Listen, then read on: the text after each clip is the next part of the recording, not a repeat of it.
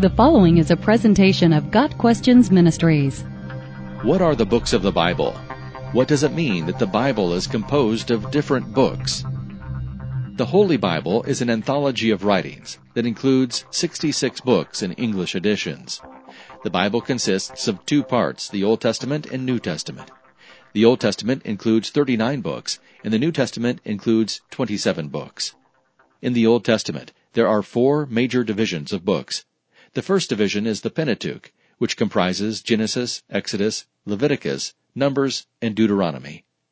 The second division is called the historical books, and includes 12 writings: Joshua, Judges, Ruth, 1st and 2nd Samuel, 1st and 2nd Kings, 1st and 2nd Chronicles, Ezra, Nehemiah, and Esther. The third division is called the poetical books, or wisdom books, and contains Job, Psalms, Proverbs, Ecclesiastes, and the Song of Solomon, or Song of Songs. The fourth division is called the prophetic books, and includes 5 major prophets: Isaiah, Jeremiah, Lamentations, Ezekiel, and Daniel, and 12 minor prophets: Hosea, Joel, Amos, Obadiah, Jonah, Micah, Nahum, Habakkuk, Zephaniah, Haggai, Zechariah, and Malachi. The New Testament also includes 4 major divisions. The first division is the Gospels, which comprises Matthew, Mark, Luke, and John. The second division includes the historical book, the Book of Acts. The third division is the Epistles. These include the 13 Pauline epistles: Romans, 1st and 2nd Corinthians, Galatians, Ephesians, Philippians, Colossians, 1st and 2nd Thessalonians, 1st and 2nd Timothy, Titus, and Philemon.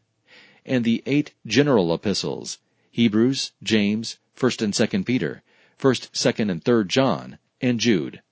The fourth division includes the prophetic book, the Book of Revelation.